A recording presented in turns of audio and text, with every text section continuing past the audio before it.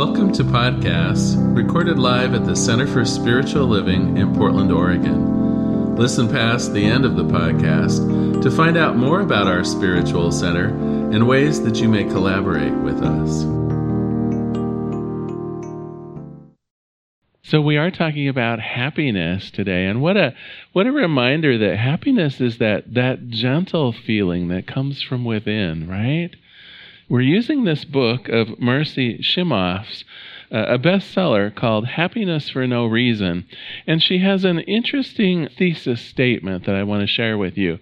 Her idea is, well, yes, we can base our happiness or our unhappiness on events, on situations, on how smart we are, how rich we are, on flows of money or special vacations. We can base our happiness on the outside, but how much more powerful would it be if we can call it forth in our own heart and in our own mind? And today I want to talk a little bit about even the scientific basis for understanding that happiness can and is equally an inside job as it is based on outer circumstances. And I want to start with something interesting. Let's just show of hands. How many people here have known someone who is very rich or at least very fortunate and yet wasn't particularly happy in their lives? Okay. And then so let me go on the other side, though. How many people have we known that really have been in dire circumstances and were likewise a victim of their circumstances and very unhappy about it? Exactly. It doesn't really have to do with money so often. We think that money may be the answer. We may think that being on the more fortunate side of things, whether we believe in fortune or whether we believe that we make our own place in the world, often we tie our happiness to the outside, whether it's good fortune or poor fortune. We actually have the option of changing how we react to it. And the thesis of this book, I think Marcy Shimoff is perfectly accurate in saying that it's not what the external circumstances are, it's how we react to them. And so really we have two ways of looking at this. First of all, no matter what's going on the outside, we can choose to react to it in a positive way. And second of all, what if we don't even need to rely on external circumstances for our level of happiness? These are the two questions I hope to at least partially answer today, and we'll see how I do. But I think I want to start out with a joke, if you don't mind. So a couple were out shopping downtown. The streets were packed, and the wife walked out of one store and into another, and she was surprised to discover that her husband was nowhere to be seen. Did he take the car? How would they find each other? She was frustrated. She got out her phone, called him. "Where are you? What's happened?" she asked. In a quiet voice, he explained. "Do you remember that jewelry store we went into about 5 years ago, honey? It's that jeweler on the corner that has windows on both streets. You remember. It was that time that you fell in love with a diamond bracelet. It was the one that we really couldn't afford at the time. The baby had just been born, and we were so poor that day." Well, the wife chokes up a bit. She's honestly surprised that her husband could even remember that day. Touched that he's found his way back there. "Yes," she says, "why, I do remember that day. I remember the bracelet. I can still picture the jewelry store in my mind, just like it was yesterday." "Well," said her husband happily, "I'm in the coffee shop right next door."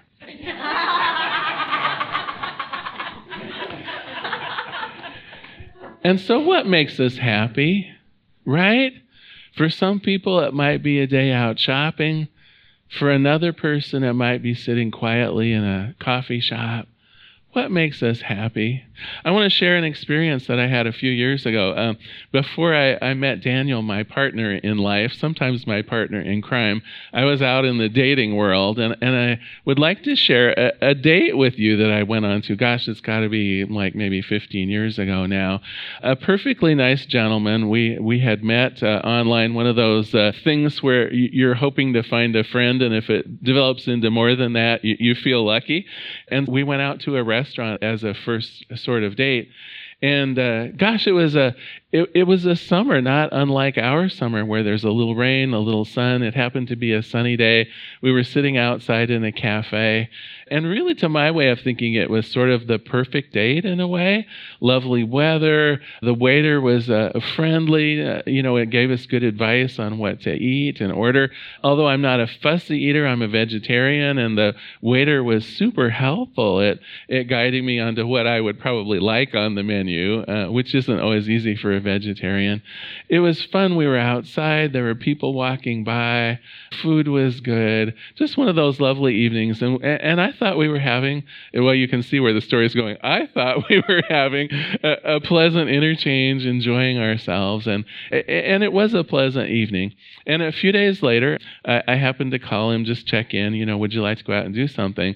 I'm pretty sure I said it this exact way. I said, it was a lovely evening we had. We ought to go back to that restaurant again sometime. And he said, that place? Oh my God, can you imagine? They stuck us outside in the blazing sun. And that waiter, have you ever met someone more officious and solicitous? It's like he might as well have sat down at the table and been with us. And I don't know about you, but that food was simply mediocre. And I'm like stunned on the other. It's like, who was this man? Did he go to the same place? Was there a doppelganger involved? Right?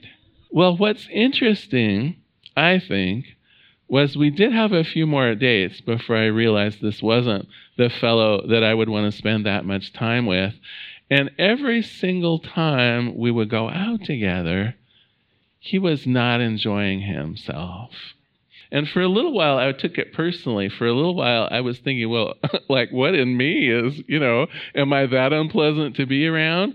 But what I noticed was, I'm pretty much always a happy guy, and he's pretty much always an unhappy guy. And you know what? I discovered in this book that we're using this month that there's actually science behind that. Did you know that we have a set point for happiness? Does everybody know how a thermostat works? Probably, right? You set a thermostat. If it gets colder than that, the furnace will come on, the heat pump will turn on, and the temperature will go up. And if it gets too high, then the air conditioning will cut in, or the fan will turn on, or whatever, and cool you down a little bit. Apparently, for most of us, happiness works the same way. If too many things happen that would cause us to be happier than usual, we will find a way to put the kibosh on it. We will find a way to bring down our happiness. We will actually seek out in our environment things that will bring us down. And likewise, if enough negativity happens, we will seek out and reinforce ourselves with the idea of gratitude for what is and the things that are working well in our lives. And roughly, we will end up in the same place. Now, some of you out there are going, well, great, Larry, that's nice to know. So there's nothing I can do about this. Why are we even talking about happiness today? I'm doomed or I'm blessed, I guess, depending on whether your set point is lower than you like. But I do have good news. The scientists have also delved into this a little further, and in several studies, they have determined the components of this thermostat that we have in our heart. Now, about half of it is hardwired in. About half of it we don't really have too much control over. And they even did some studies. Have you heard of the identical twins separated at birth studies, right? It's like, how many twins could there be on the planet? I don't know. But apparently they signed them all up for these studies. And what they discovered is happiness, that set point, about half of it tends to be the way we're born. Tends to be. But the other half of it, we're in a lot of control over.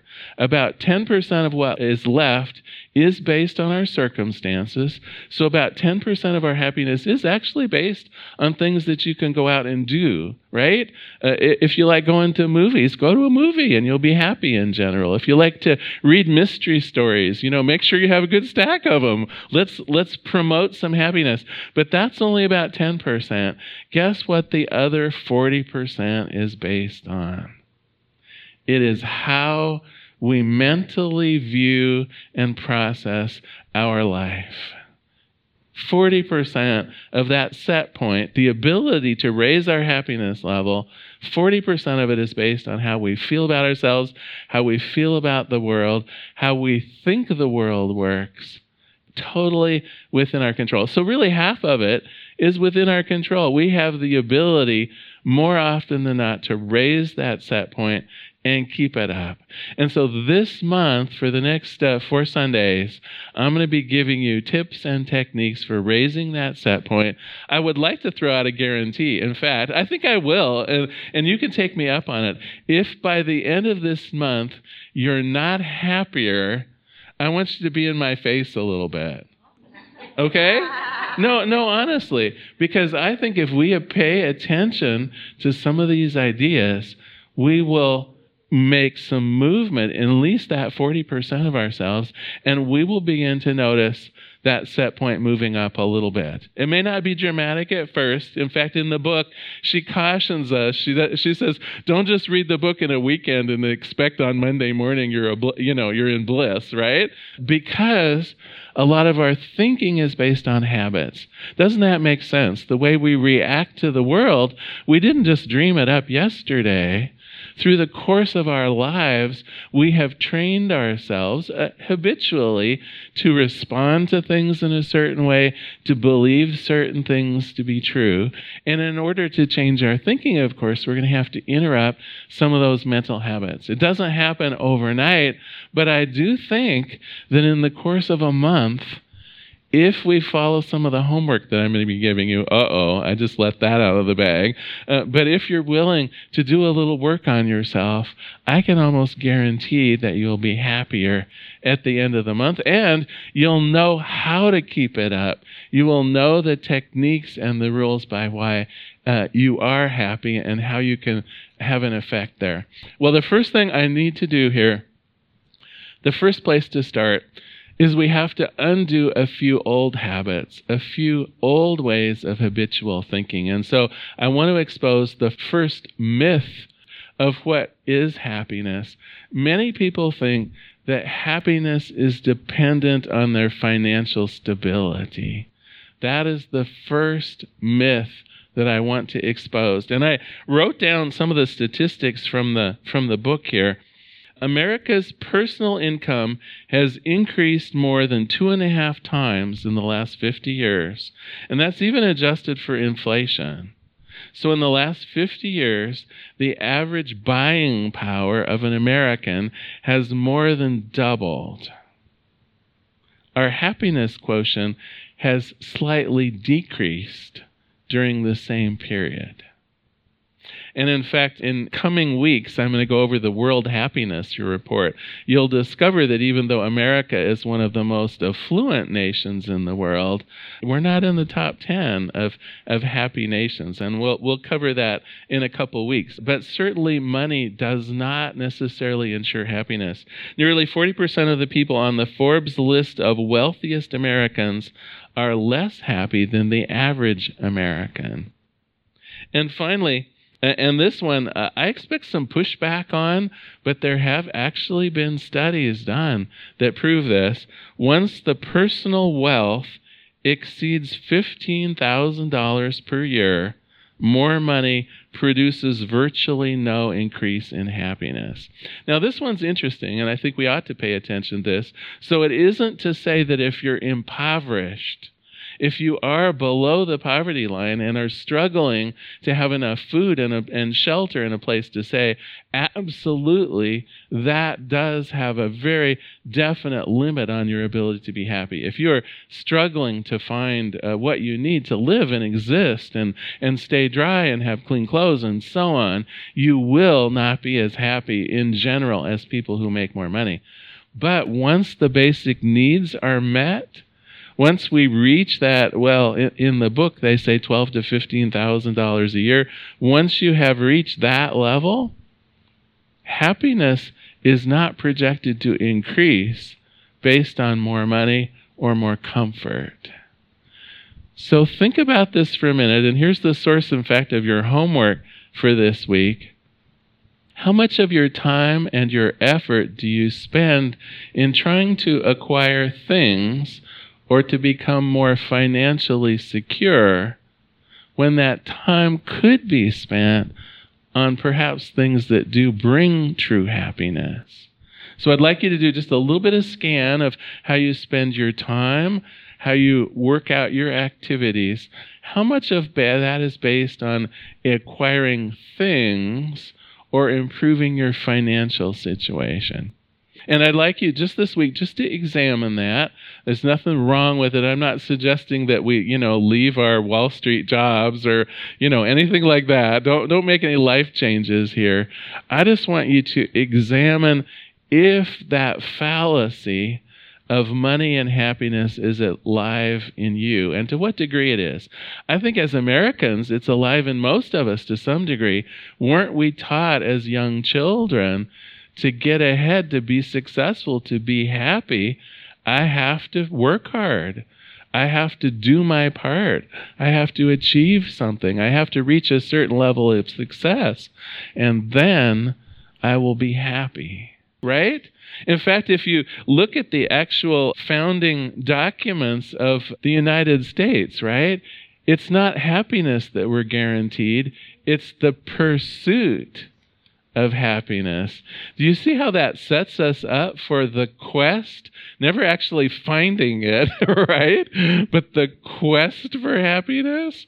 It's always out there somewhere, rather than that idea of happiness is right where I am, as long as I have my heart open to receive it, as long as my mind is open to the possibilities, as long as I can begin seeing the joy that is right here. It's one of the reasons I so love the song today, right? This wasn't about a song about some great achievement. It was the beautiful and quiet happiness that happens on a day-to-day basis as we form relationships and notice the world around us. This is the source of true happiness. We don't need to go on a quest for it. It resides in us. So the antidote for the myth of more, I call it the myth of more. If I have more money, if I have more stuff, if I have more time, if I have more friends, then I'll, if only I break that 10,000 Facebook friend limit, then I'll be happy, right? The myth of more needs to be replaced by the reality of sufficiency and gratitude. In any given moment, your life is sufficient. If you think about it right now, is there anything you need right in this moment to be happy? See, I don't think so. I mean, I know that set point might be at work for some of us. Some of us might not be feeling happy right in this moment. But in your heart, you know that nothing could be added to it in this moment that would improve it either. This month, we're going to be working partially on this idea of sufficiency.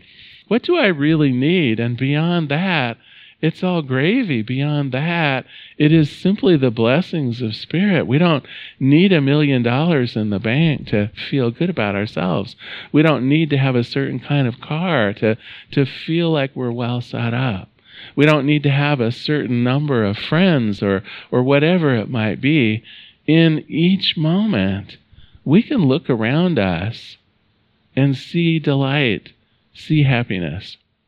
So I've been working actually with this book for a couple years. There are some exercises that we'll be practicing later in the month, but I want to give you one of them as it's not part of your homework, but you might want to try it anyway. So who here tends to get frustrated when they're in some kind of a queue, whether it's you're waiting for your turn to come up to the desk at at the pharmacy, or maybe it's a long line at Winco or whatever it is. Traffic. Oh my gosh, yes, traffic. How many people here have those kinds of frustrations? So the suggestion in the book, and I think it's a lovely one, is simply notice 5 things around you that are delightful. So I did this the other night. In fact, it's funny. My timing at Winco wasn't the best, right? I'm there just as some of the checkers went on their break, and it was 5 o'clock, and a lot of people were coming into the store. So as I get my cart up there, there's only like 3 lanes open out of the 8 that sometimes are open, and it's long lines. And so I thought, okay, Larry, you're going to be asking other people to do this. Let's see how it goes. And so I'm in the line, and I'm going, okay, so what's delightful around here? And I had to notice, I laughed at all of the funny magazines in the checkout stand. Have you ever done that? Everything from, lose 35 pounds in 7 minutes to what the Queen of England is wearing to some do that she's doing. And it just made me laugh. It was delightful in a way, sort of the absurdity of the magazines at the checkout stand. So that was number 1. Number 2, I haven't noticed in a long time, but they had my favorite candy there. So we just grabbed one of those, and I had never noticed. It was right there in the checkout lane. How lovely to have a Butterfinger in my basket. It made me smile. It just totally made me smile.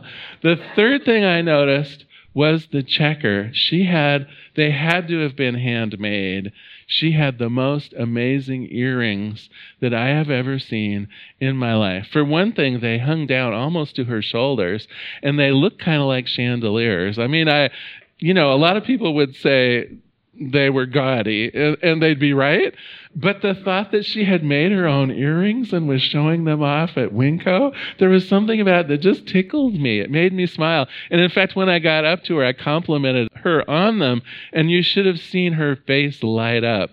It was as though, the sun parted the clouds suddenly, and she was like herself. And she said, yes, I did make them. She was very proud of herself. Number 4, I just noticed how clean the floor was. They must mop that well, and maybe they're supposed to, I don't know. But in my Winco on that day, I was delighted to notice you could probably have eaten off that floor. I mean, it was shiny. Well, okay, fair enough. Fair enough, Brad. It's true. People are walking on it. But I mean, it was shiny. How hard is it to get a cement floor to shine like that? I don't know how they did it, but what a delightful thing. And then number 5, as I was getting down on my list, number 5 was simply noticing the plenty around me. Have you ever really thought there are places in the world where you go to a supermarket and there's only like 14 choices, not 800,000 choices, right? I remember on some vacations in a small town in Mexico that we used to go to, there was like one brand of cereal and there was one kind of milk, right? Not 1%, 2%, full strength, almond milk, goat milk. I mean, have you noticed today the dairy section? It's like, wow, right? And non-dairy, yes. And so, oh my gosh, the choices. So that was my list of 5 things. And I got to tell you, I was happy. I was happy to be waiting in that line. So give it a try. It's one of the tips from the book. Give it a try. It can take a frustrating moment and actually bring some delight into your life. Now, this is one of the ways, this is one of the things that we can do to begin changing us on the inside, to change that set point. And I have to tell you that feeling of all is right in the world, that feeling of sufficiency, it lingered with me too. After the supermarket, I had to drive home. I was doing laundry, doing a variety of other things. And it was with a lighter step. It was with a sense of, this is good. Things are going well, right? And nothing special was happening. I didn't just get awarded the Nobel Prize or anything interesting, anything worth reporting, right? But how nice to be happy as I do the laundry. How sweet it was to be making dinner that night with kind of a song in my heart. So this month, let me review here. Happiness is an inside job. No matter how you look at it, happiness can be something that you take charge of. And in fact, we're going to be talking about that next week. We are responsible for our own happiness. If we want to follow this lead, if we want to begin adjusting that 40% of happiness that's completely under our control, and even work on that 10% that is somewhat under our control, we have to realize we're the ones that are going to do it. It's not sitting around and waiting for the bluebird of happiness to nest in our hair. We're actually going to have to do some things. We're going to have to change a little bit about how we think about things. But what a delight in knowing we have that power. The second thing we talked about is that idea of the set point function. 50% may be controlled from birth. But the other 50%, completely within our power to make adjustments. We can move that thermostat up if we want to. And then the last thing we talked about today, and we'll continue talking about a little bit more next week, are the idea of the myths of happiness. And we focused in on the myth of more, the myth that having more stuff or more friends or more cars or a better job or things will be better when I'll be happy when the kids are finally out of the house, whatever that more time to myself, whatever the more is, please know it is not apt to make you happy in the long run. Might give you a boost. Remember the last time you bought something expensive that was brand new? Whether it was, a new refrigerator or whether it was a new car, something that, would be considered a major purchase. And remember how happy it made you feel for a week? Right? For the first week, you parked that car way out in the parking lot where nobody could nick it, right? Right? And then somewhere along the way, whether it was a week later or a month later, suddenly it's like, well, it's just my car. So we're going to learn to bring that happiness from in here. We're going to learn that happiness resides here, it resides here, and we're for it. So I'm going to close today with a lovely quote from this book and a prayer. Remember, what's the homework? The homework is to check out the myth of more to see if it's working in your life. How much time and attention are you spending on obtaining, on trying to think of your future based on getting more? So let me do a delightful quote. Again, the book is Happy for No Reason. And she says, building happiness starts with an important first step. You lay the foundation by taking ownership of your happiness. That means first believing that you can be happy, and then being aware of the habits that are standing in your way. And finally, and gently and persistently, shifting to new habits of thinking, feeling, and acting that will serve you better. The good news is, no matter where you start, when you're positive and take total responsibility for experiencing happiness, you yourself will be in the driver's seat. Then you can take quantum leaps in raising your happiness set point. So let us pray. There is one love, one life, one joy. And what I know about this one thing, whether you call it spirit or God, whether you see it as your higher wisdom self or the divine feminine, I know that this joy, this happiness, this love, this life, it starts within each one of us. Spirit present within always. And although from time to time we might be tugged at, we might be pulled by the world out there, I know that its effects are temporary. And whether it's happiness or unhappiness, the world comes and goes, and you remain calm and beautiful and in charge in your own lives. You have the power. Each one of us has the power to bring about a greater degree of happiness in our own lives. Through our thinking, through our heart, through our actions, through our deeds, we are in charge of our happiness. And I know through the teachings of this lovely book, I know through the spiritual traditions that tell us it is done unto us as we believe, I know that happiness is ours to have, to experience, and to share. And I give great thanks for this. I give such thanks for Spirit showing up every day in the lives of the people around me. I give great thanks and looking out in this congregation and seeing God in action. And so for the beauty of this truth, I let it be, and together we say, and so it is. Thank you so much for being here today. So glad you were here. Thank you.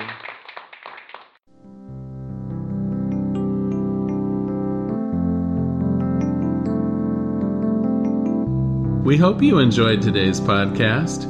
If you happen to be in the Portland, Oregon area, we'd love to have you visit in person. The Portland Center for Spiritual Living is located at 6211 Northeast Martin Luther King Jr. Boulevard.